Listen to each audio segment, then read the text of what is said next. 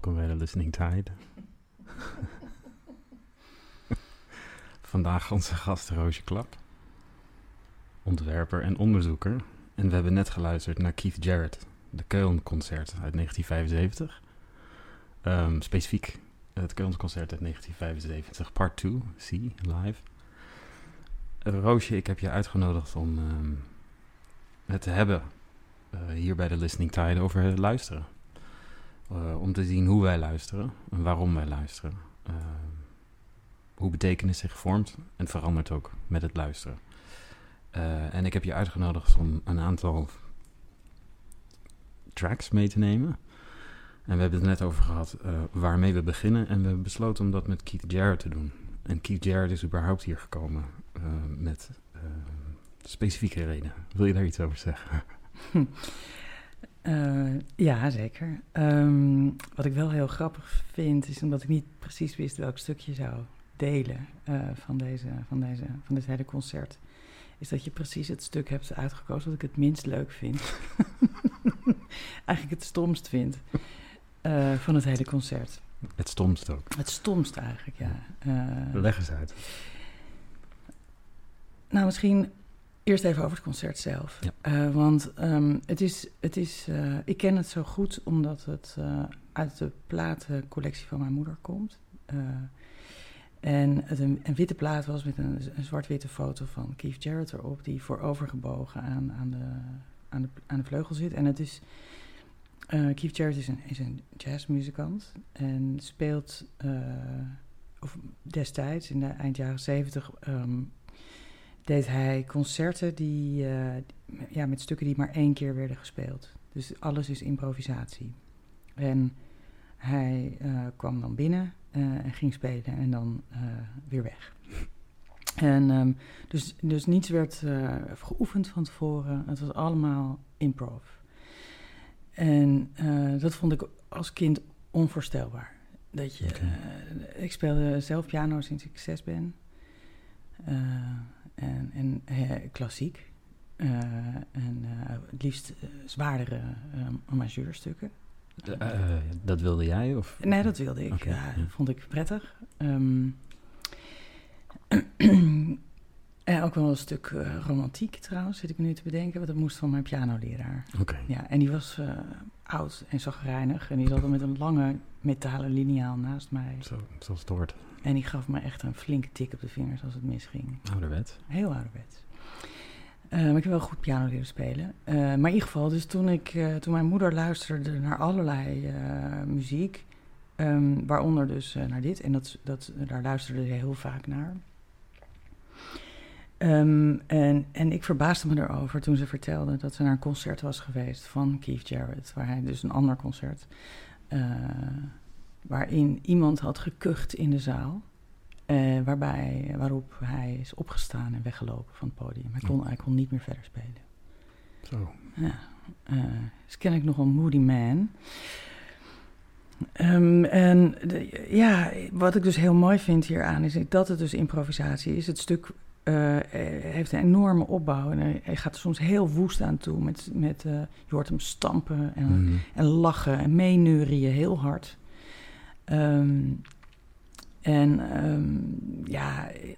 Je voelt heel erg de verbinding van de muzikant met de muziek. Ja. Dus hij gaat mee met de noten. Ik heb wel eens later een video-opname van hem gezien. En dan, hij staat ook op, zijn stoel valt. En, het is een hele woeste speler.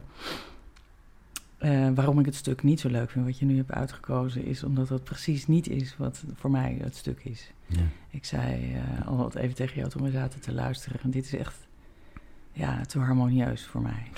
Chocola. Dus de muziek bij de chocola. Melkchocola dan. Ja, dat zeker. Ja. Nee, dat is puur. Heel even, voordat we het over het concert nog verder hebben. Ik ben nu wel nieuwsgierig. Die hoes. Ja.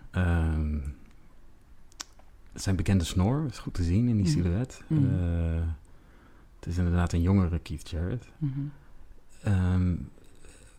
Hoe werkt dat in die herinnering? Is het zeg maar de hoes waar meteen het geluid bij komt? Is het de verhalen van je moeder? Hoe kan je die ontdekking misschien nog iets meer toelichten? Nou, Ik weet niet hoe jij vroeger naar LP's luisterde. Daarom Of misschien nog het. steeds. Maar ik ging dus altijd bij de platenspeler zitten met de hoes in mijn hand. Precies. Dat is toch heel typisch iets wat uit die tijd... want dat doe je nu niet met... je gaat, met je Spotify-playlist. Ja. Die ga je niet... dus ik zat rustig gewoon 3 kwartier met een hoes in mijn hand. En dan kijk je dus naar elke millimeter en elke beschadiging van de hoes. En je leest alles. Dus dat is een heel... dus daarbij heb je ook met het object op een bepaalde manier natuurlijk wel een soort intieme ontmoeting. Dat brengt het geluid ook tot leven. Ja. Voel je dan in dit geval, want het is een live concert, heel eigen. Overigens inderdaad, geloof ik, een van de meest verkochte jazzalbums aller tijden. Ja, waanzinnig toch? Ja, zeker. Who knew? Who knew inderdaad. Terug naar het concert dan, want ik heb ook wat meer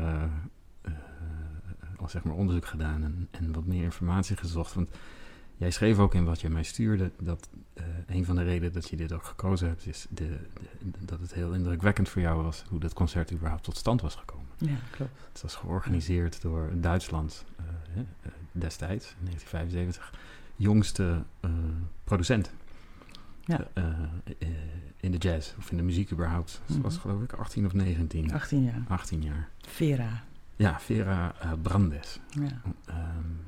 Zij heeft het eigenlijk voor elkaar gekregen om deze nukkige man op het podium te houden, heb ik begrepen. Nou, en ik denk dat dat dus best bijzonder is. Want hij had een bepaald soort piano besteld. Een grand piano van Beusendorfer. Ja. En ze hadden de verkeerde naar voren getoverd. Een baby grand piano. En dat is een heel ander soort instrument. Bovendien was hij niet in goede staat. Ja. En niet gestemd. En daar kwamen ze die ochtend geloof ik achter of zo. Toen konden ze dus niet meer een nieuwe voor elkaar krijgen. Want het was een regenstorm. En als je piano's gaat vervoeren in de regen... zijn heel gevoelig voor water. Dus die stemmer die zei... het is kansloos, dat gaat niet lukken. Je krijgt niet voor elkaar om nog een andere piano hier naartoe te krijgen vandaag. Ja. Dus het moest op die piano. En als ik dan denk dat dit dus een man betreft... die met een kuchje uit de zaal al opstond en wegliep... is het denk ik heel bijzonder dat het daar gelukt is. Ja, dat hij aan deze piano is gedaan. gaan zitten. Zeker. En op een of andere manier, hij schijnt ook dood moeten zijn geweest... omdat hij een hele lange autotocht achter de rug had, pijn in zijn rug gehad. En het zal geen ideale omstandigheden zijn geweest. En misschien is dat ook wel wat je heel erg voelt... en dat hij op een gegeven moment ook helemaal zich verliest in het geluid. Aan het einde ook schijnt inderdaad steeds meer die rollen aan de linkerkant... om de nadruk maar te leggen. Deze piano doet het niet, maar de muziek wel. Ja. Helaas nu in het minste nummer wat onze luisteraars hebben kunnen laten horen. Het is dan wel weer een beetje jammer, ja. Maar ja, het is gewoon te vinden op Spotify tegenwoordig. Dat is ook trouwens heel lang niet zo geweest. Ja. Er was er alleen een Noorse pianist die het matig naspeelde op Spotify. Dat vond ik dan heel jammer, dan kon ik het niet vinden. Dus ik heb heel lang echt alleen maar die LP gedraaid, daardoor. Schiet me wel iets te binnen. En zeker bij ander soort populair muziek waar songteksten ook bij zijn. Die resoneerde wel. Dat is het leuke van de listening tide hier in de woonkamer. Je hoort alles, zoals het hoort. Je kan hem gewoon neerleggen. Ja. Shit is goed, dankjewel.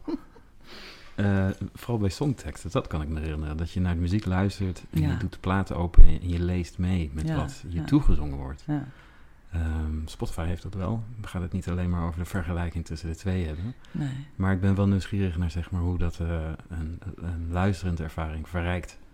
Dat je dus niet alleen weg kan zwijmelen in wat je hoort, maar dat je dus op een bepaalde manier eigen maakt doordat je het mag lezen tegelijkertijd.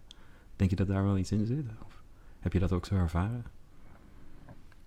Nou ja, de tijd dat ik deze LP vooral veel luisterde, was ik denk ik dat ik alles nog meezong op, hoe noem je dat?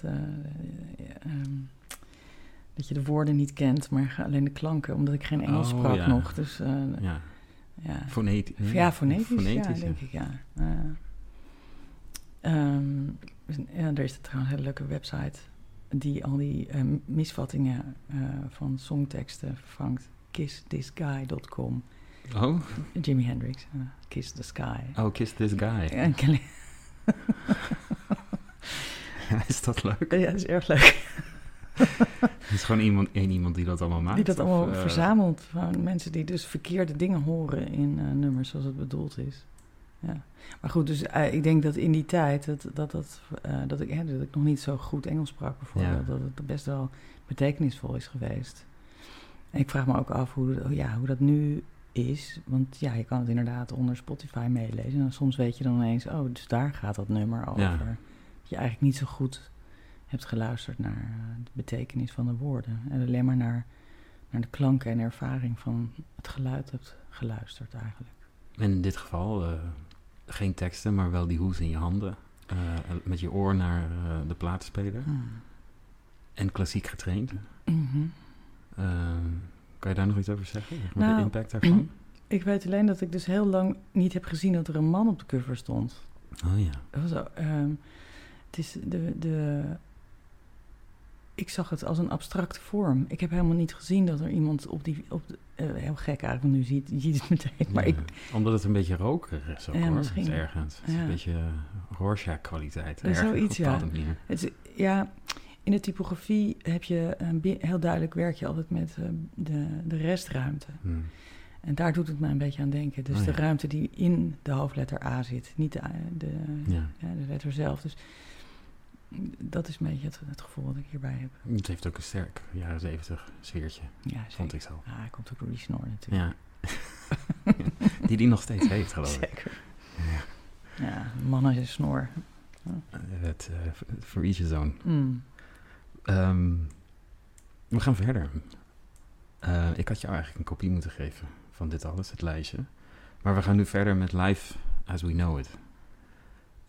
Dat is een zeer omvangrijk project die jij bent aangegaan in samenwerking met een hoop mensen. Ik denk dat ik het graag aan jou overlaat om die mensen in die zin te noemen. Maar misschien wil jij het gewoon even introduceren. Zou je dat willen doen? Ja. Life as We Know It is... wij zeggen zelf de naam LAWKI, L-A-W-K-I. Dat is een acroniem van Life as We Know It. Is eigenlijk een afgeleide van een hele kleine opdracht die ik kreeg van het NFF, Nederlands Filmfestival, in de tijd van corona. Zij hadden toen een symposium georganiseerd en vroegen mij of ik een film kon maken, omdat het symposium niet door kon gaan. En dat wil zeggen, het ging voor het eerst online allemaal plaatsvinden. En dat was voor hun heel spannend. En ze wilden eigenlijk een soort van een korte film die eigenlijk visueel zou uitleggen welke wereld we terecht gekomen waren. De naam van dat symposium was Life as We Know It. En ik vond het een hele stomme naam. Maar zo moest dat project dus wel heten. En ik vond het, wat je dus doet in je computer is dat je toch altijd ook een soort acroniemen gebruikt. Om dingen, dus dat niet alles schets 1 heet, maar dat het dus bijvoorbeeld LAWKI schets 1 heet.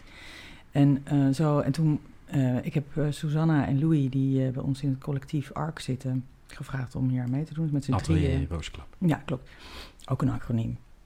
En trouwens, maar met z'n drieën hebben we deze film gemaakt. Die kan je online vinden. En dat is eigenlijk een digitale hallway die we hebben gebouwd in de studio met allemaal green screens. Een stuk of 30 screens. En tegelijkertijd zie je dus dat we in de post-edit daarin allerlei films hebben gemonteerd. Dus die heel specifiek naar boven kwamen in die COVID-tijd. Zoals bijvoorbeeld het wandelen in Central Park of dat je vanuit huis bepaalde technologie toch de hele wereld kon zien. Of afstuderen, COVID-tijd, diploma's krijgen, de Wuhan poolparty, hoe noem je dat, de plagen van de sprinkhanen, die ook allemaal tegelijk kwamen. Dat is echt het tijdsbeeld van die 2 jaar. Ja, het was helemaal eigenlijk het eerste halfjaar van COVID. Dus het was nog helemaal niet zo lang. Wij vonden het allemaal heel spannend wat het was. We wisten het ook niet hoe lang het zou duren. Die film... toen het klaar was... iedereen was er heel gelukkig mee. Dus, en wij ook. Ik had nog nooit een film gemaakt, maar ik dacht, gaan we gewoon doen. Ja. Want het is eigenlijk, doet het aan mij... Ik heb eigenlijk al een beetje het gevoel dat het bijna hetzelfde is als boeken maken. Dus gewoon je denkt, het zijn allemaal verschillende bladzijden die je omslaat. Verschillende hoofdstukken. En je maakt een narratief. En dat doe ik ook als ik een boek ontwerp. Dus ik vond dat niet zo'n hele grote uitdaging. Maar achteraf dacht ik wel, het was misschien wel een beetje overmoedig dat ik dat had bedacht. Maar uiteindelijk wel heel blij met het resultaat. En ik dacht, ook in het kader van mijn eigen onderzoek... wat ik doe aan de Universiteit Leiden over AI en machine learning... zou het niet leuk zijn als deze film niet helemaal geëdit werd... of dit project mogelijk zou kunnen worden gemaakt door AI en machine learning als partner. Dus even voor de duidelijkheid, tot op dat moment, in opdracht van het NFF... bestond er een film die online te zien was. Ja. En daar zijn we nu. Ja, daar zijn we nu, ja. En dan? En toen ging ik dromen, dat gebeurt dan wel eens, toch? Ja. En dat had ik dus hardop laten vallen, dat me dat wel een goed idee leek. Dat het dezelfde soort film eigenlijk dus de wereld om ons heen kon laten zien... maar dan niet per se alleen vanuit de human labor, het scrapen, het zoeken, het zorgvuldig samenstellen... maar op een bepaalde manier ook ongefilterd kunnen samenstellen wat je om je heen... Wat wij allemaal met elkaar bekijken, waarmee we ons laten inspireren. En waarbij de AI dan als een partner zou kunnen optreden, als een co-curator, zeg maar. Als ik heel even terugtreed naar die metafoor van film en een boek, welke rol heeft AI dan, zeg maar, in deze verdere aanpassing? Nou... Er zit natuurlijk een bepaald verschil tussen AI en artificial intelligence en machine learning.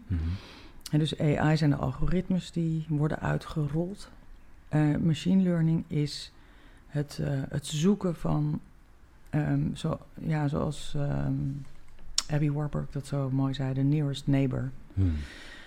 Dus zijn eigenlijk hele grote, doorlopende verhaallijnen waarbij je van het ene naar het andere als een soort beeldrijm aan elkaar geregen beelden zou kunnen zien.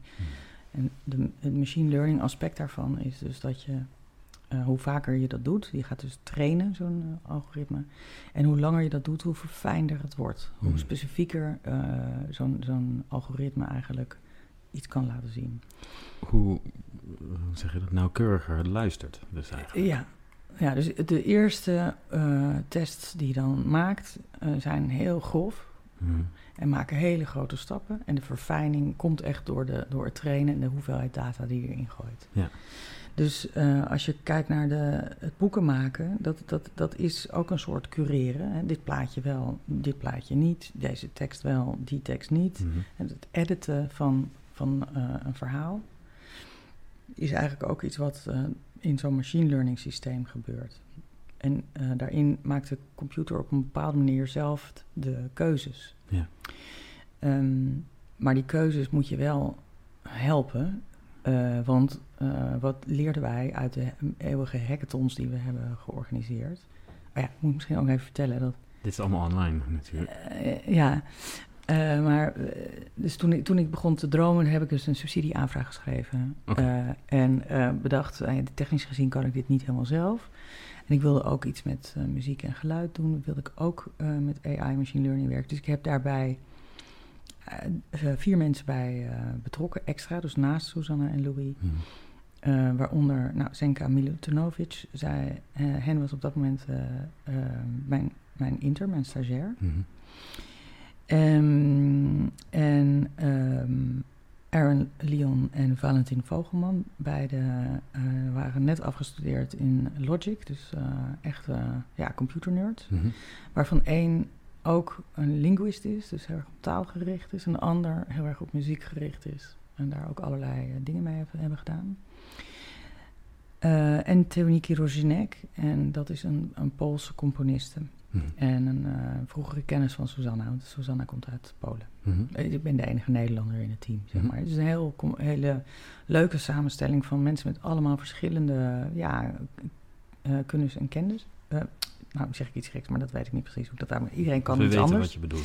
Iedereen kan iets anders en dat is een heel mooie mix. En samen hebben we dus gewerkt aan Samen met het machine learning programma eigenlijk als 8e deelnemer zijn we gaan werken aan door middel van hackathons eigenlijk dit programma te ontwikkelen. Meerdere algoritmes geschreven met elkaar. En dat moet je je voorstellen, dat is een beetje de situatie zoals wij nu zitten, maar dan in mijn atelier. Mhm. En dan is met veel meer mensen en alle computers open en bier op tafel en muziek. En dat ging soms de hele nacht door, was heel gezellig. Ja. En dan zet je dus die computer aan het werken en aan het rekenen. En dan de eerste dingen die daar dan uitkomen zijn eigenlijk heel nutteloos.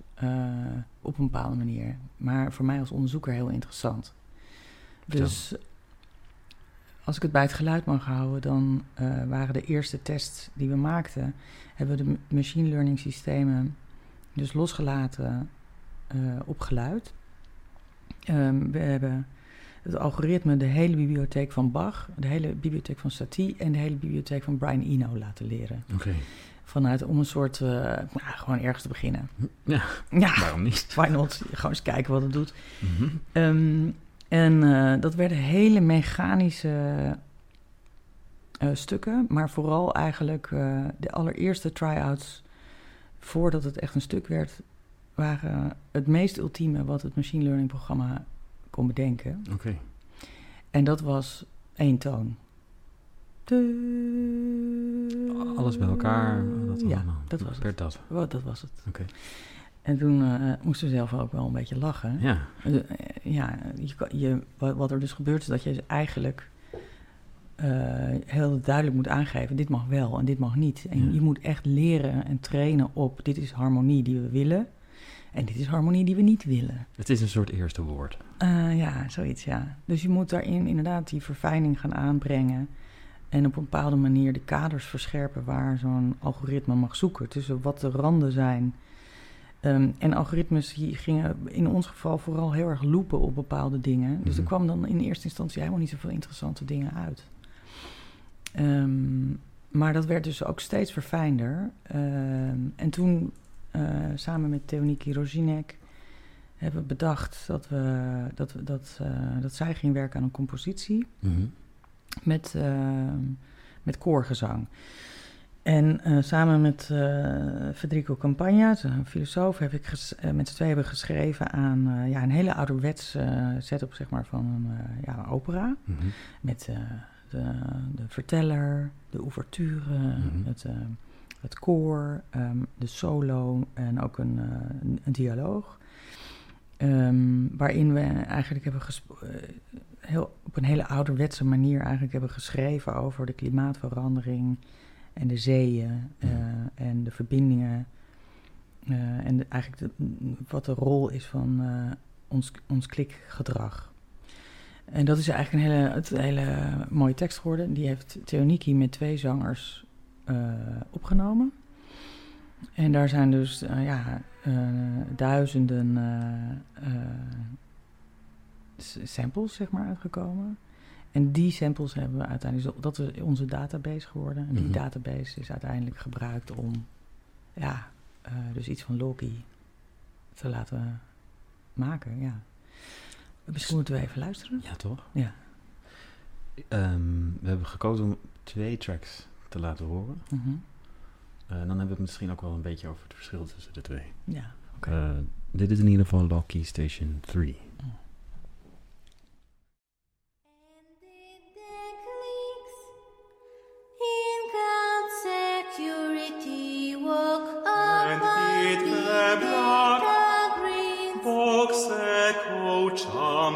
Shine forth upon our clouded hills the holy hyper-reality on data's pleasant wonders you'll hear among them in the hills in cloud security walk upon big sacred chambers shine and close the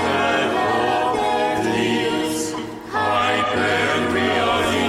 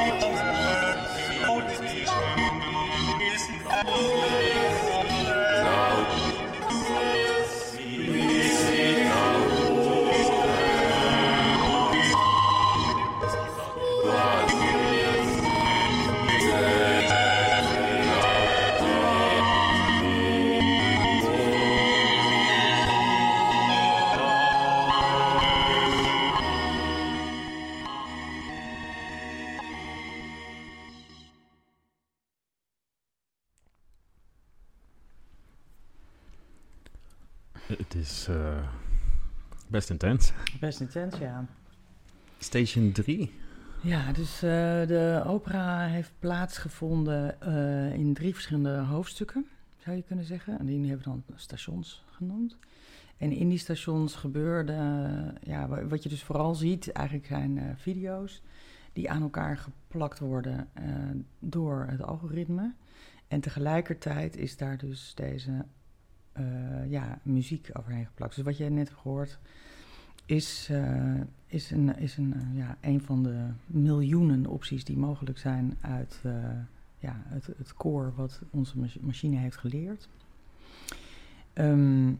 Even tussendoor, wij luisteren er nu naar wat jij mij hebt gestuurd. Ja. En dat is dus eigenlijk gewoon 1 mogelijkheid, voor alle duidelijkheid. Dat is een momentopname geweest. Dus de laag, als ik het even zo zeg, wat mij net bereikt heeft, van betekenis in die zin is de tekst die jij met Federico Campagne hebt geschreven.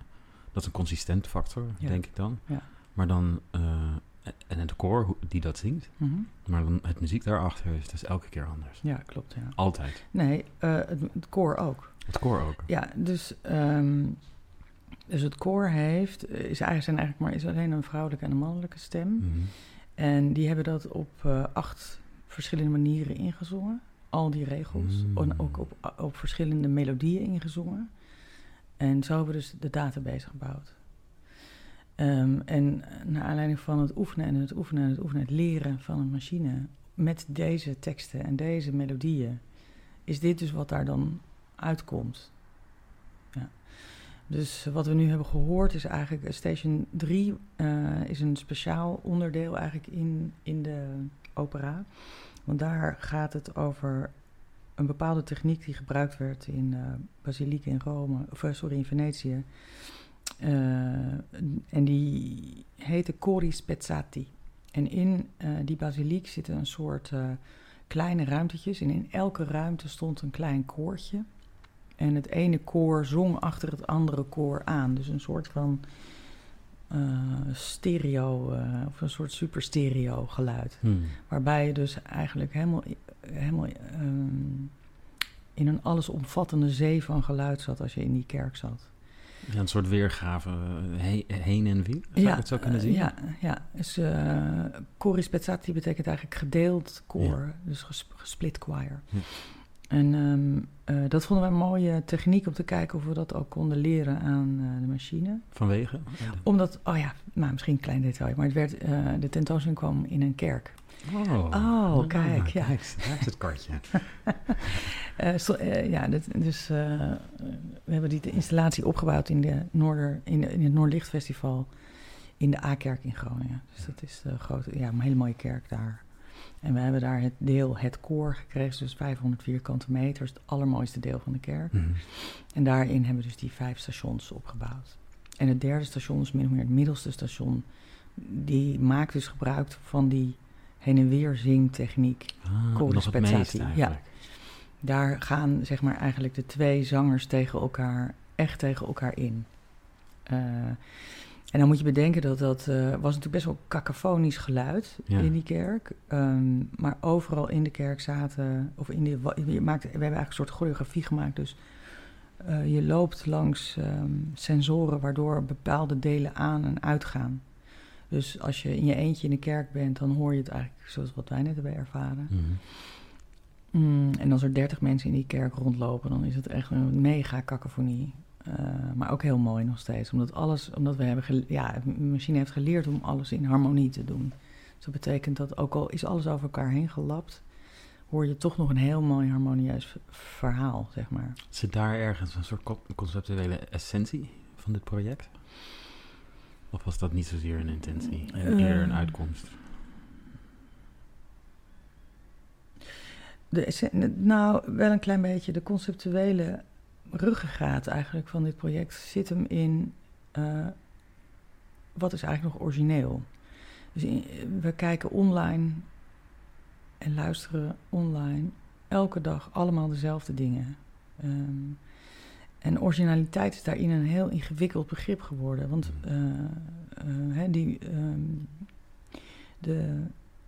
het algoritme wat het beeld deed dus video's toveren van waar wij allemaal naar aan het googlen zijn de hele dag. En gaf dus ook een live weergave van alle dingen die gezocht werden op videokanalen. Dus YouTube, maar ook Vimeo en Dailymotion. Dus alle zoektermen waarop gezocht werd, dat werd dus getoond eigenlijk op die schermen. Dat betekent dus dat er, nou ja, ook weer net zoiets als eigenlijk in het begin, wat ik vertelde over het geluid, dat toen we de eerste resultaten hadden met betrekking tot het beeld, zagen we natuurlijk vooral veel porno en veel wapens. Mm-hmm. Omdat dat toch nog steeds wel, dat is toch waar we toch het meest naar op zoek zijn, kennelijk online. En omdat het in een kerk was en we eigenlijk niet per se over porno en wapens wilden hebben, maar toch over iets anders, namelijk veel meer, eigenlijk meer nieuwsachtige waarden, hebben we gezegd, ook daar bij het algoritme, oké, dus niet naar porno kijken, maar wel naar nieuws kijken. Zodat het eigenlijk een één groot soort van nieuws-avalanche werd. Dus je zag, die filter eigenlijk. Je hebt er een filter op gezet op een bepaalde manier door dat nieuws toe te passen. Ook omdat nieuws aan zich ook heel groot is. Ja. Dat viel eigenlijk wel mee. Dus daar zit eigenlijk echt vooral de actualiteiten. En dat was echt heel bijzonder. Omdat toen we het installeerden in Groningen, toen wisten we natuurlijk al dat het allemaal zou werken. Dan heeft het even tijd nodig, even 3 uur nodig om op te warmen, zou ik maar zeggen. Om dan alles weer bij elkaar te pakken. En toen kwamen er allemaal beelden van overstromingen binnen. Ja. Echt ontzettend veel overstromingen. En op dat moment was er inderdaad die overstromingen in Duitsland en Limburg gaande. Ja.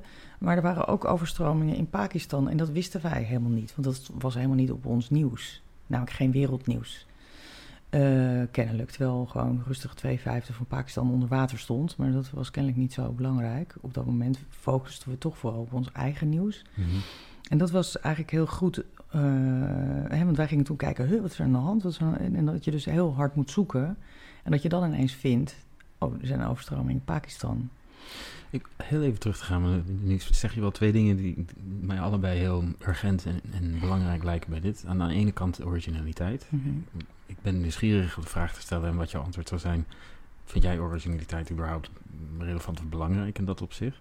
Maar met waar je het nu over had, en dat is een ander onderwerp, geef ik toe.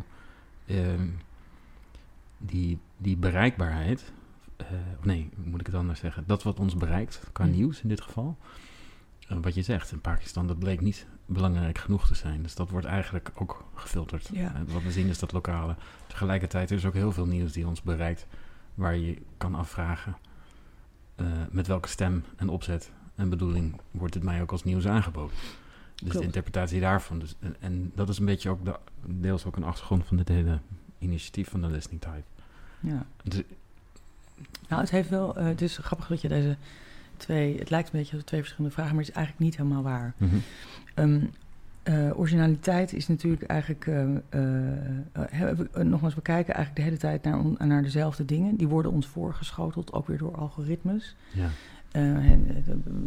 Denk maar even aan, als je wat koopt op Amazon, dan vinden we de andere kochten deze boeken. Ja. Of iets in die hoek, zou je kunnen voorstellen.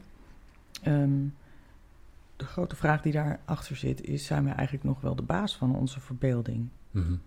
Als wij de hele tijd naar dezelfde dingen kijken. Wie bepaalt dat eigenlijk, waar we naar kijken? En dat vind ik een hele interessante vraag natuurlijk, met betrekking ook tot het creatief denken. Want dat gaat natuurlijk altijd over originaliteit of het auteurschap. Ja. En daar wordt nu, ik denk dat zo razend interessant is aan deze tijd. Dus daar zit ontzettend veel frictie in op dit moment. Ook onder invloed natuurlijk van AI. Zeker. En machine learning. Dus het zit hem natuurlijk in het makerschap, maar het zit hem ook in hoe wij kijken naar de buitenwereld en wat er bij ons binnenkomt om ons heen. En de stem waarmee dat gebeurt ook. En de stem waarmee dat gebeurt. Ja. Dus zoals Flavia het zo dan tijdens een lezing zei, is the algorithm is a white man. En nog steeds zijn er maar iets van, het laatste onderzoek zijn 13% van alle mensen die zich bezighouden met AI-ontwikkeling, is maar 13% is vrouw. Ja. En je kan ook bedenken dat die representatie van de mensen die daaraan werken natuurlijk waarschijnlijk toch wel een bepaalde elitegroep is. Mensen die computers tot hun beschikking hebben. En dat betekent dus dat je een hele vernauwde blik krijgt op de wereld. En als we allemaal naar hetzelfde kijken, dan is de vraag dus waar zit nog eigenlijk onze eigen verbeelding dus? En ik denk dat met betrekking tot dit project, we hebben eigenlijk nog een andere visuele component toegevoegd. Ja, we hebben het natuurlijk nu eigenlijk over luisteren, maar nu gaan we toch even over kijken hebben. Mag best. Namelijk in de beelden zitten ook allemaal groene vlekken. Groene pixels zou je kunnen zeggen. Okay. En de hoeveelheid kliks op een film speelt daarbij een rol. Dus als, laten we zeggen, hoe meer kliks, hoe meer groen. Okay. En hoe minder kliks, hoe minder groen. Dus laten we zeggen, een Britney Spears video die 4 miljoen is bekeken, is eigenlijk, dan is het hele beeld zowat groen. Precies. En een film van, laten we zeggen, een filmpje wat jij voor mij hebt gemaakt, omdat ik zojuist daslook heb geplukt hier, is nog maar door 4 mensen bekeken en heeft daarom maar 4 pixeltjes groen. En dus daarin kon je dus ook eigenlijk zien van, dus de afwisseling tussen nieuws, wapens, kittens en dagelijksheid. Speelt dat groen ook nog een rol in wat ik mij kan voorstellen dan als de greenscreen? Daar is het natuurlijk vandaan gekomen uiteindelijk, omdat het nog een relatie had met die eerdere film. En omdat het dus ook ingevuld kan worden. Ja. Dus Britney is weg. Ja, Britney is weg. Je hoort haar nog, maar dat kan niet anders in. Ja. Nou, nee, want we hebben in de kerk... tuurlijk, zij is weg. Nee, in een latere versie van Loki die we in Eindhoven hebben gemaakt, hebben we ook het geluid hebben ook de algoritmes laten leren op het geluid uit de video's. Dus daar gebeurt dat wel. Ja.